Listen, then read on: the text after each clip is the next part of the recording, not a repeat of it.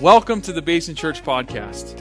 And as a church, our mission is to bring hope and wholeness through Jesus Christ. And no matter where you are and as you listen today, we hope that you find hope in Jesus and even move one step closer to being made whole. Are you in your dream job? Or did you work in your dream job? Or have you thought about your dream job if you're a student, if you're middle school, right? Have you thought about your dream job? Now, some of you would say, yes, I am. Some of you would answer that question and say, yeah. Maybe from a kid you said, I'm going to set out to be something, and you have done it. You have made kind of this place for you that you are an influence of where you are and where you work. You enjoy what you do. And you would say, yes, I'm completely in my dream job. Now, there's others of you that would say this, no, I'm not my dream job, but I don't mind it and I enjoy going to work. And the reason why you enjoy going to work is because of the people. And the pay helps as well, right? But, you enjoy it, and you would say, yeah, it's not necessarily my dream job, but I don't, dread going to work. I actually enjoy it. And then there's some of you here, and you're saying, dream job? What's a dream job? I'm stuck in my job, right? And you're stuck in your job, and who knows how you got there? But you're stuck.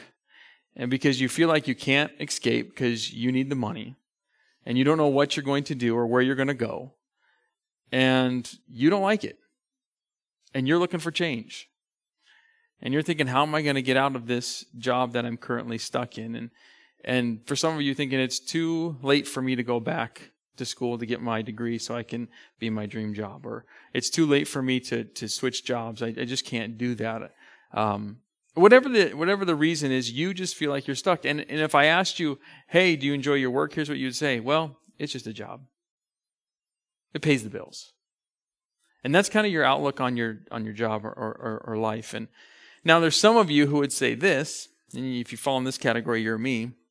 You'd say, I didn't set out to my dream job, but over a period of time, someone may have influenced you to change what you were going to do. Maybe you never thought you would be in the job you're currently in, but you enjoy it.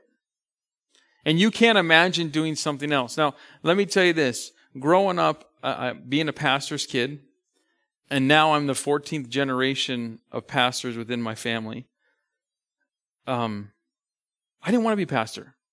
Didn't want to do it. Did not want to do it. You know why? Because any corporation, any church, anything, when you're dealing with people, there's problems. And when you're a kid, you have an all-access pass to what really goes on in the church. And then all of a sudden, you see the good, the bad, and the ugly. And you're going, there's no way I want to do this for the rest of my life. So you know what my dream job was? To be a teacher. Wow. The only reason I want to be a teacher is because I could teach and I could coach at the same time.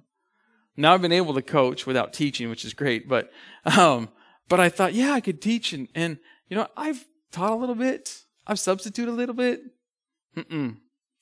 Not a chance. And let me tell you this, personally, people would disagree with me, but I don't like doing elementary substitution, or substituting for elementary. It's just hard. And I'd rather do middle school or high school. I know that's crazy. But I just thought, this is not what I want to do. But what happened, and the reason why I say that is because the Lord changed kind of my path and my direction of life. And He changed me. Now here's the thing. I can't imagine doing anything different. It was not my dream job. It was not what I wanted to do. But it was ultimately a change in my life and a change in my pattern and what the Lord had for me. Now when you're talking about change, see, change gets a bad rip. It's a bad rap, doesn't it? Because nobody likes change. But here's the thing about change. Change can move us forward into what's best. You know how I know that? It's because people do it every January. Correct, right? I'm going to do my best this year, right? And it comes January, and they're thinking, I'm going to propel my life into a new adventure and a new chapter, and I'm going to change something about my life. And so they think, well, I'm going to do that. And as they go, and their goals maybe not last that long, but they figure I'm going to change certain things about my life. And we go into that, and we believe that we have this concept that we can change a certain area of our life. But it's not only just us, but it's also in the workplace, right? We want change in our workplace. We want change in our relationships. We want change all around because we want the best. And so we begin to hope that change, and change can propel us forward. Now think about this in terms of relationships. If it propels us forward to the best, when you think about relationships, in order for relationships to be effective, what do? You change. You work on your weaknesses, right? So if you want a great friendship, you work on the things that are not very good for you. If you work on your marriage, you want it to be great, you work on you and your weaknesses.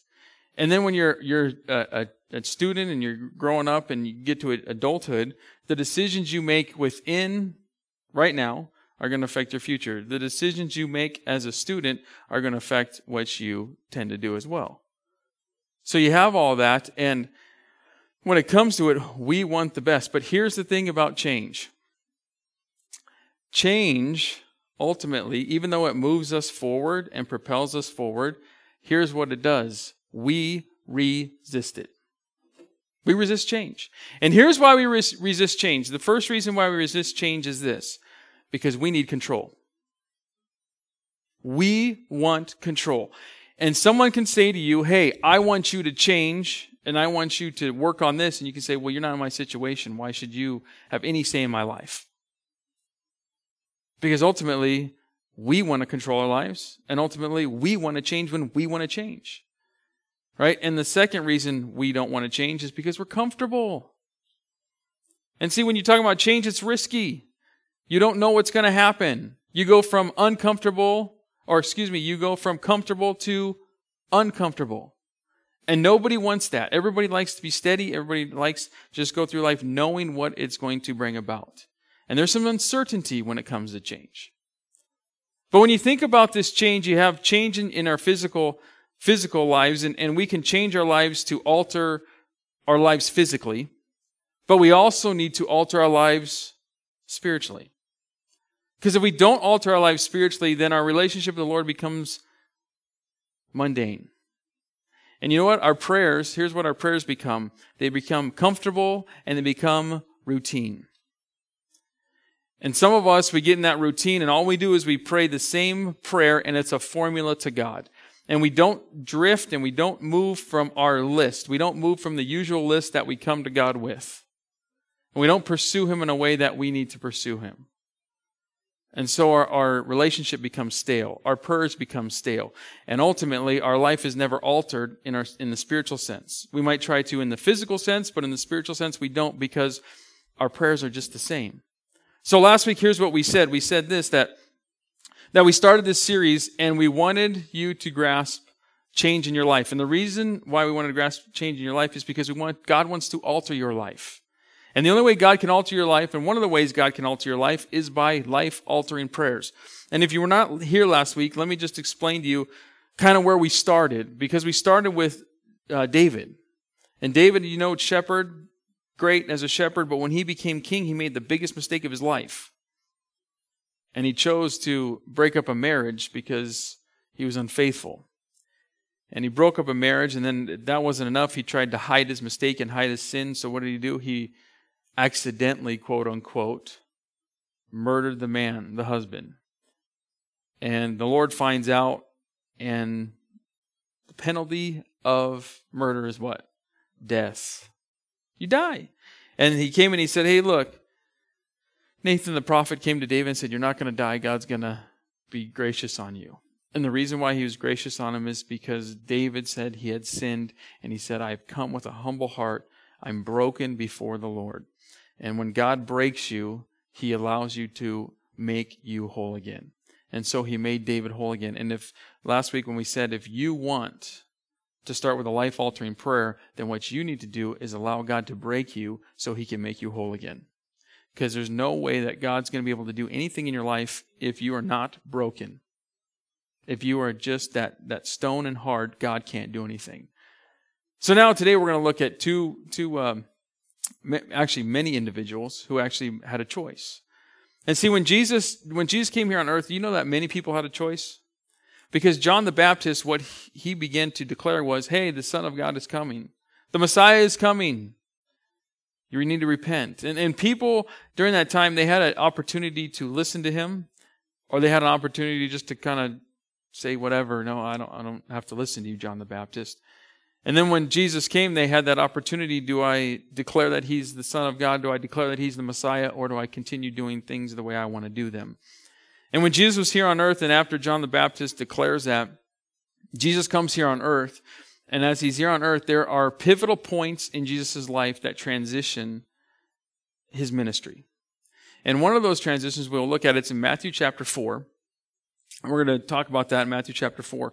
But one of those transitions was this. And when Jesus was calling the men to follow him, there was this transition of ministry. And Matthew begins to record it because, believe it or not, Matthew was there.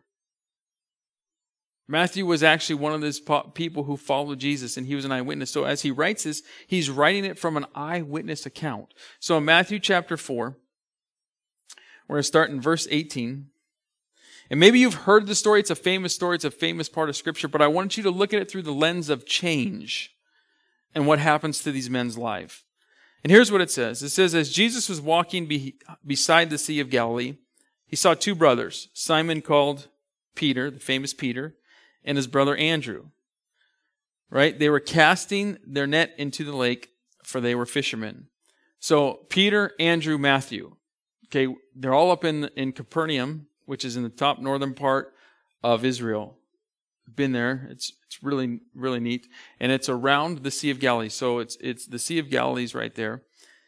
And as they are doing this, they are basically kind of doing what everybody did. Fish. Because you're around a sea. And the family business was fishing. So if your dad did it, guess what? You did it. Talk about dream job. You don't get a choice in your dream job. You just go into fishing, right? And so they're fishing, and so what you have to understand is that's the normal thing. So in any city, you have a trade. Well, the trade there was fishing. We have what? The oil field. So it was common for them to be fishermen. So they go in, and Jesus begins to say this. And Jesus states a command that's going to usher in the transition. And here's what he says in verse 19. He says this. Come, follow me, Jesus said, and I will send you out to fish for people. Or in another version, it says to be fishers of men. Right? Now, Jesus issued this sovereign command when he said, follow me. He ushered in this command and this transition to follow me. And here's why. It was important because he asked these men to leave everything they had known up to this point. And not only that, but he's asking them to follow him, who would be a rabbi, a teacher. And if you were going to follow a teacher or a rabbi, guess what? When you were like my age or even a little bit younger, you were way past the age to follow a rabbi and to follow in the footsteps of a rabbi. So it was way too late for them.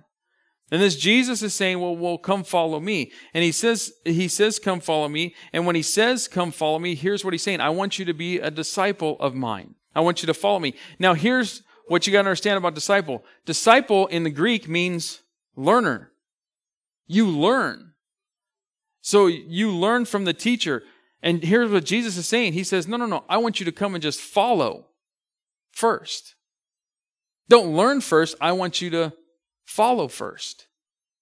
And if anybody could call these men, anybody who could summon these men out of their occupation into following him, it was Jesus, the Messiah. And so he begins to do this. And look at their response. And here is their response. Matthew 4:20, it says this. At once they left their nets and what? They followed him. They left everything they had known up to this point, and they followed Jesus. Now, I don't know about you, but that's risky. And some of us don't like risks, do we? Some of us shy away from risks. And some of us make calculated risks, don't we? We weigh all the options and the rewards, and is it worth me making a decision to take this risk? And then there's others of you who are like, who cares? Let's just do it, right? Let's just go for it. But see, these men here, it's a risk, and because it's their livelihood. It's leaving their family business. It's leaving everything, and there's a risk involved. And yet, what do? They drop their nets, and follow him into a life of change. And look, they're not the only ones. Believe it or not, they're not the only ones. Verse 21, he says, going on from there, he saw two other brothers, James the son of Zebedee and his brother John. They were in a boat with their father Zebedee, preparing their nets, and Jesus called them. And immediately they left their boat and their father, and they followed him. Now, just think about that for a second. Now, what you have to understand is they, again, leave too. This is Jesus. Now, here's what we think. You think that this is the first time Jesus has met these men. Because that's what Matthew wants you to think. That's what he gives it up to his readers. It open-ended. Oh, Jesus just met these guys, and he's called them, and they're going. And John says, whoa, back up. And John in his gospel says, no. These men actually knew Jesus beforehand. And actually, some of these men were around Jesus. And believe it or not, Jesus even saw these men in certain situations. So it wasn't just like a cold call, hey, come follow me. No, he actually kind of knew them or saw them or what was going on in their lives. And then he called them. But see, even though they knew Jesus beforehand, here's the thing. Their decisions, the disciples' decision was not done in haste, but it was significant. And the reason why it was so significant, because even though they knew Jesus or could have known Jesus from beforehand, they could have been hesitant, they could have paused, and they could have said no. We know what you're like, Jesus. We know who you are, and there's not a chance I'm giving up my livelihood to come follow you. But they didn't. They didn't second guess themselves. They walked into change. Dropped their nets and followed him. Now think about it. Now, if you're James or John, your dad's right there. And your dad's in the boat. And you're thinking, this guy's calling me, but there's a struggle. My dad's right here, and I've got this business to run. And you drop your nets and you follow Jesus. Now think about if you're the dad. What's going on here? I don't see that the scripture doesn't say what he was thinking. I don't know if he was a loss for words. I don't know if he said anything and it wasn't recorded. Or I don't know if he was just okay with it. But I can tell you this, what he knew was as soon as they stepped out of the boat, guess what? Jesus was going to change their lives forever. He was going to change their life forever. And so Jesus changed not only their profession, but guess what Jesus did? He changed their lives. See, these men who made a well-balanced decision. They made a well-balanced decision to give up their family and to give up their livelihood to follow Jesus. And here's the thing about following Jesus. He was calling them to follow him permanently. It was a permanent change. It wasn't like, hey, if this doesn't work out, I'm just going to go back. It was, no, you're going to follow me and you're just going to see where we end up. And you have no idea where we're going, but just come follow me. And so they begin to go on this adventure, and he changes their lives. He changes them for the good. And it's just amazing what the Lord begins to do in and through their lives. But when he says, follow me, here's what you need to know. Is follow me had so many implications. And here's what I mean by that. Well, follow me, he's saying, come and follow me. Meaning that I'm going to take you from being fishing for fish to fishing for people. There's going to be not a physical change, but spiritual change. You're going to start doing something spiritual and making an impact in the kingdom of God. That you're actually going to do this. And he would give this idea of fishing and this terminology because they could understand it. So if I say you're going to fish for men, they could understand exactly what he was saying. They had a concept of it. So they knew that he was asking he was asking them to do. But here's the thing about Jesus. He was only asking them to do that, but he was asking them to make a transformation in their life. There would be a big transformation that would take place in the men.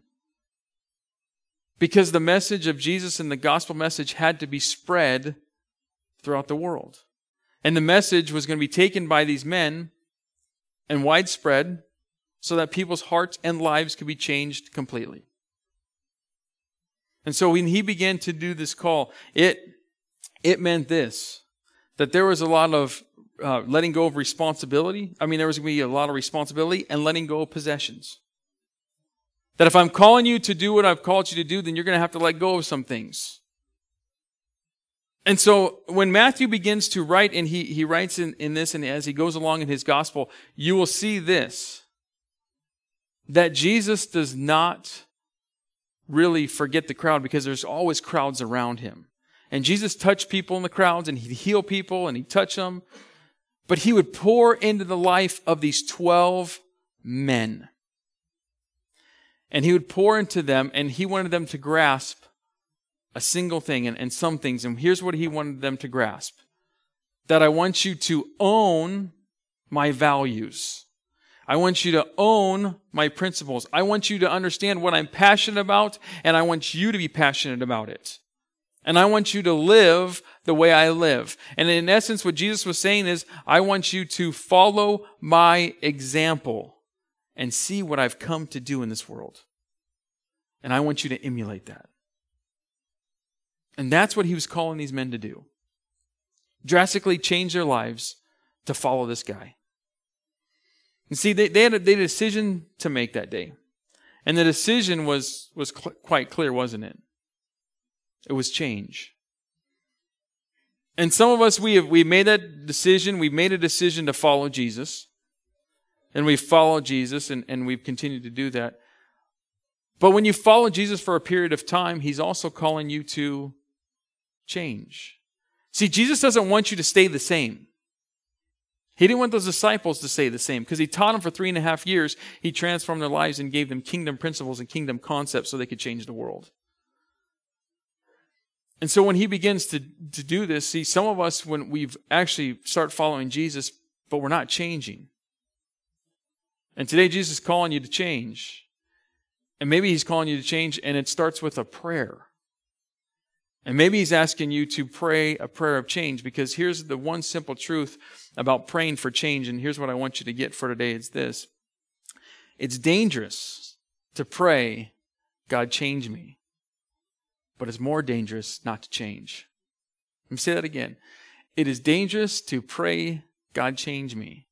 But it's more dangerous not to change. Here's the reason why I say that. Because outside change is not enough. Real change comes from within. What in the world? Let me just tell you. There's a belief that all you have to do is change your outside. You know how I know this? It's because you did it as a child.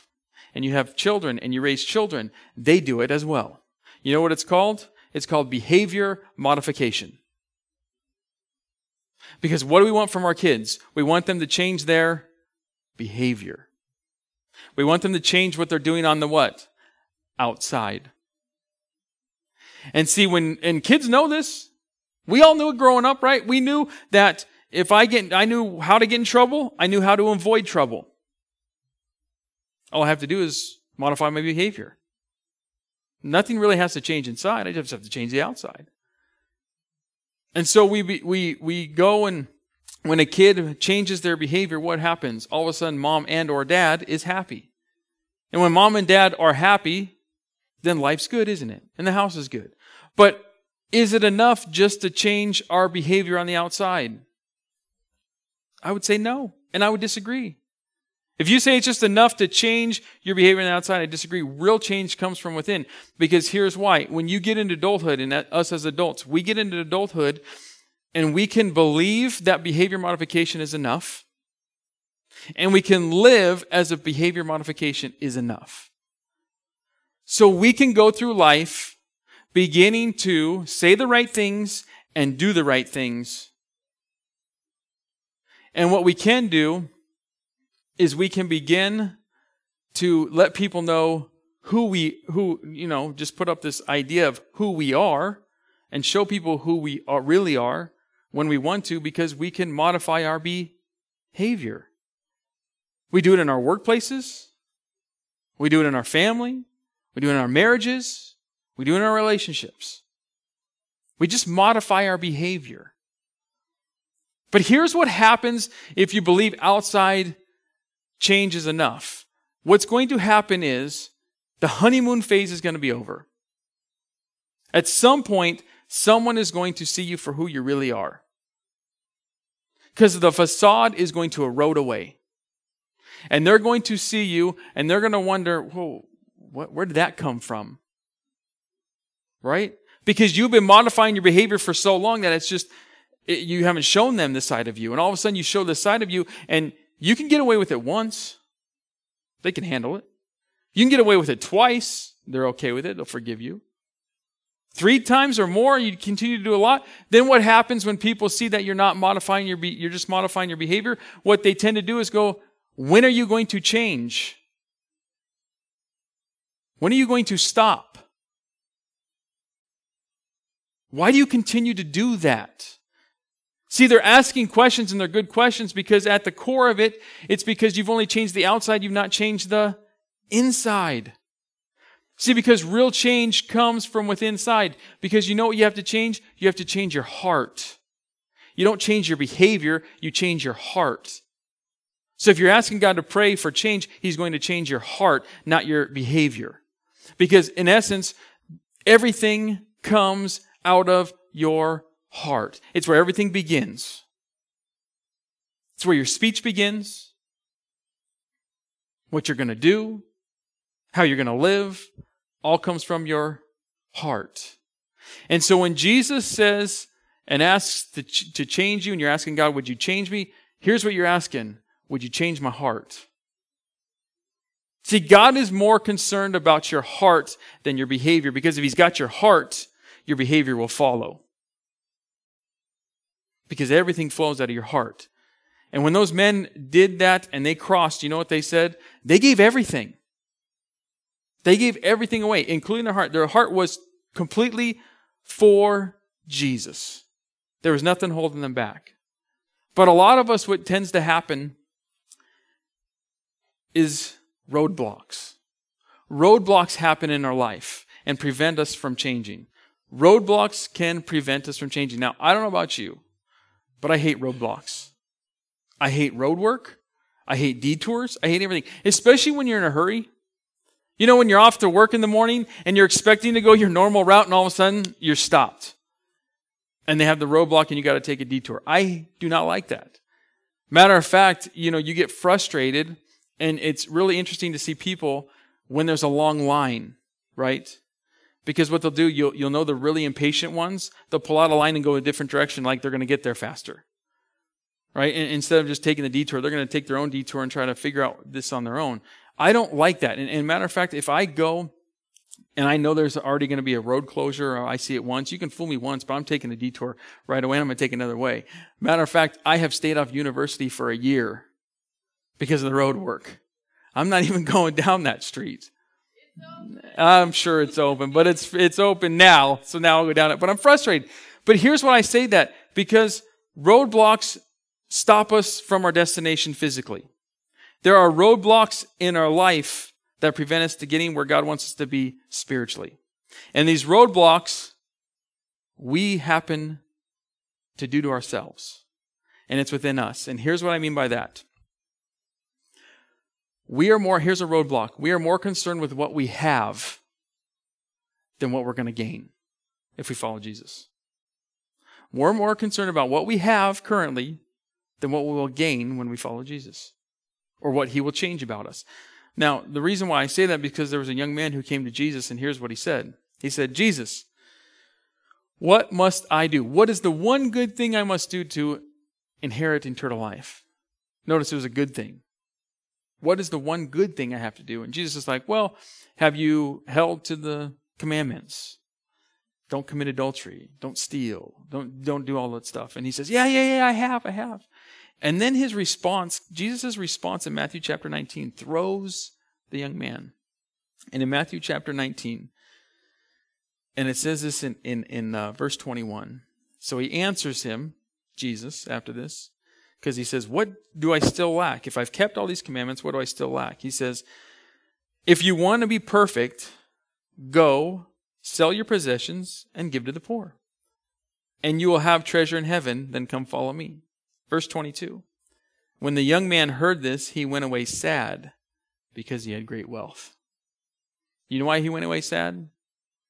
It's because his possessions prevented him from following Jesus.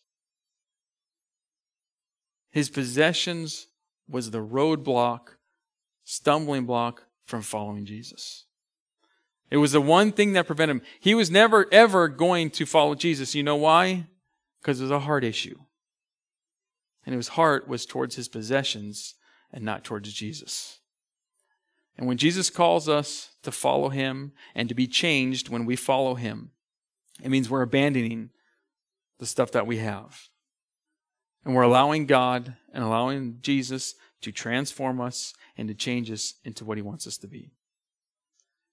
And maybe for you and perhaps many people, and it could be you, but there are people who have roadblocks in their heart, just like this young man.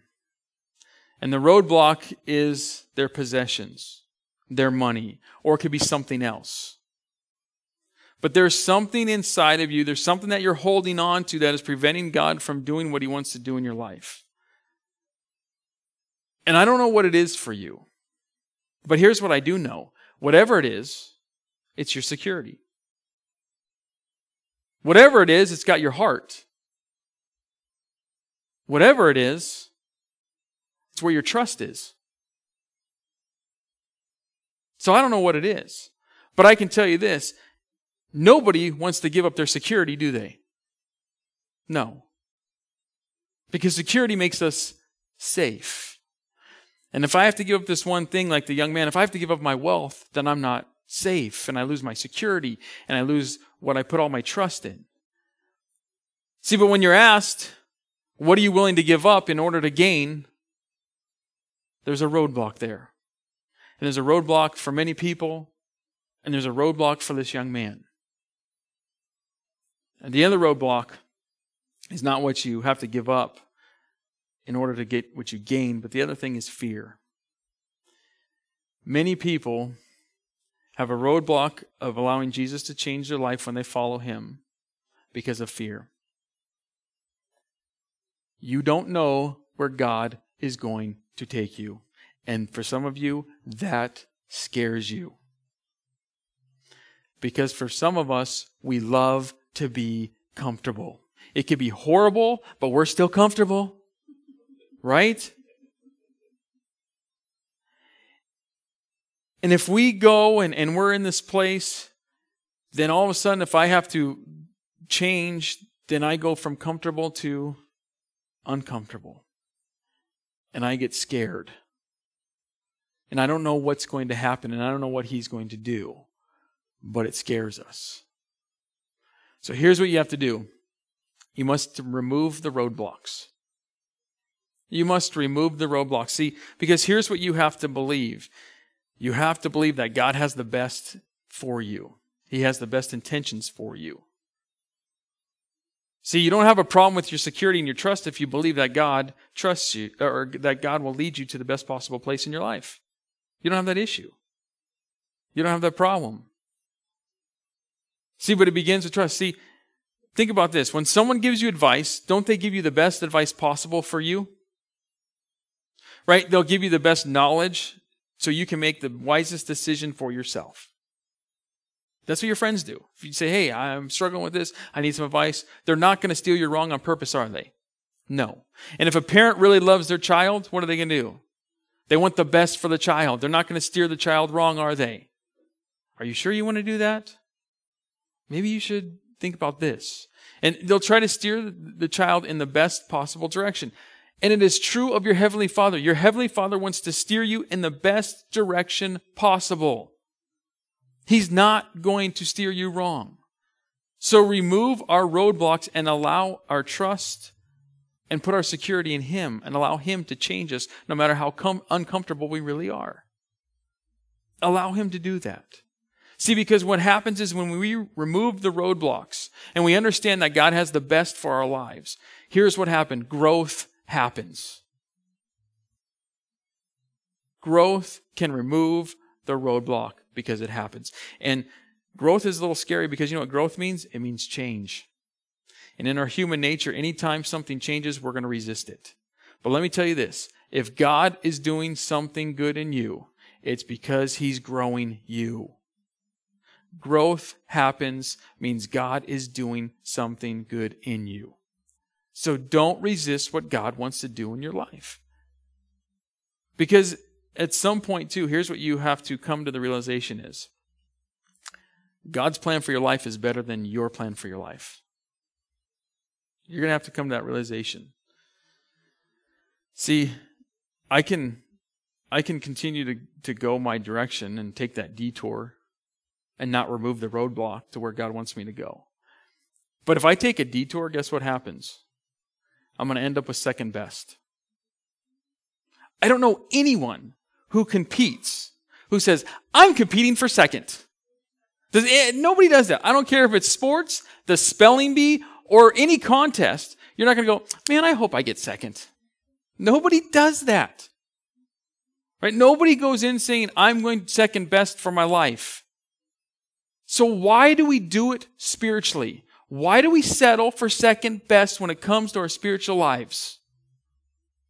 But we won't do it in any other part of our life, but in our spiritual life, we settle for second best. You know what second best is? It is first loser. That's what I always learned, but it's also becoming mediocre and not excellent. If you're the top of something, if you're the best at something, you're excellent at that field. You're excellent at what you do. See, and I don't think any of us, when it comes to life, want to settle for mediocrity. None of us, graduate high school or college or university and go, man, I just hope I have a mediocre life. Just have an average, mediocre job. None of us do that. We excel in what we want to do. And see, when you have two people, when you marry people, when you have the bride and the groom, they come up here and look, they're in love.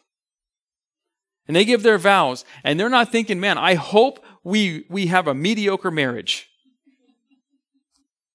They don't say, hey, I hope that we get together and we raise mediocre kids.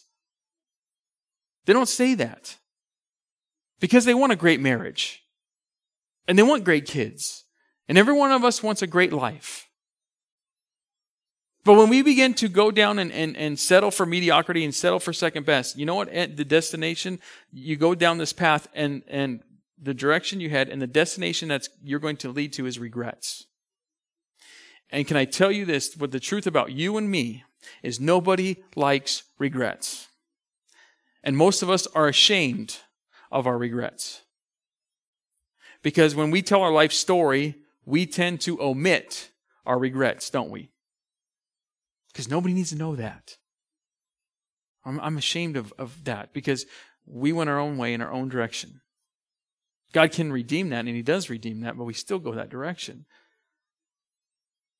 And we settle. See, regrets happen when we believe we know what is better than what our Heavenly Father knows for our lives. And we begin to follow our wisdom and our advice instead of Him and allowing Him to change. You end up in regrets because you don't allow God to change you fully. And you don't remove those roadblocks. So, real change happens when we follow Jesus completely. And change is going to shake us at our core. Change is going to hit us in our relationships. It's going to hit us with our security. And it's going to touch us at the core of who we are. And when Jesus said, I will make you fishers of men, it changed those men for the rest of their lives. Did they know where they were? Did they know where they were going? No. Did they know where they were going to end up? No. But yet they had the willingness to follow Him and allow Him to change Him when they followed and gave everything completely to Him. He changed them. See, change can be destructive if we allow it. See, change was destructive for that young man because he wasn't willing to change for Jesus. He wasn't willing to give up his possessions. He wasn't willing to give up his security. There's actually another guy who says, well, wait, Jesus, before I follow you, let me go bury my mother and father. And his priorities were kind of off. And Jesus, fine, Jesus just walked. And really, it's a heart issue. Again, if we don't change our heart, it will be destructive for our lives. And if we don't allow God to change our hearts, we won't truly change. So here's my question to you. What roadblocks are preventing you from real change? Because you can walk with God 2 years, 2 months, 20 years, and there still might be roadblocks there. So what is the roadblocks that are preventing you from real change? And here's what I want you to do as we close. I want you to identify them, and I want you to ask God to remove them. And I want you to be like those men who don't know where they were going, but had complete trust in that God had the best for their lives, and best included changing them completely. And I want you to allow God to change you completely. Because it's dangerous to pray, God, change me. But it's more dangerous not to change. So allow the Lord to change you today. So as we pray, I want you to identify those things. And then I want to allow the Lord to touch you, to mold you and to shape you and do what He wants you to be. To drop those roadblocks. And allow heart change, a complete heart change in your life. So let's pray. Lord, we completely come to you. And Lord, as we are here, completely surrendered to you. God, what we ask right now, would you lay those things on our heart that we know, that we've been struggling with, Lord? Those things that are preventing us from following you. Holy Spirit, would you remove those now in the name of Jesus? Lord, if it's possessions, remove those. Lord, if it's trust and we're not trusting you, remove that, God, and help us to trust you completely. Lord, if it's fear, remove the fear in us now in the name of Jesus. Lord, if we're scared because it's a call to being uncomfortable and we don't know where you're going to lead us. Lord, right now we identify those roadblocks. And for every man, woman, student in here, God, would you just begin by the power of your Holy Spirit to remove those roadblocks, remove those things that we trust and place our security in. And Lord, would we follow after you, one foot in front of the other. And God, as we follow you completely, and maybe we followed you for years, but God, we're asking this. We're asking you to change us today from the inside out. And so, Lord, if our hearts are hardened, if our hearts are broken, if our hearts just need a healing, Lord, and a transformation, would you transform our hearts in the name of Jesus? God, only you know what we're going through. Only you know what we need to do to get where ultimately you want us to be. So, Holy Spirit, would you just begin now to work on our hearts? Would you begin to work on our minds?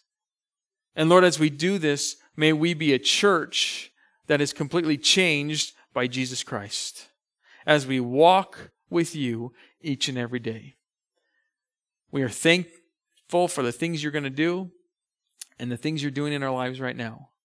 And in Jesus' name we pray. Amen. Thanks for listening.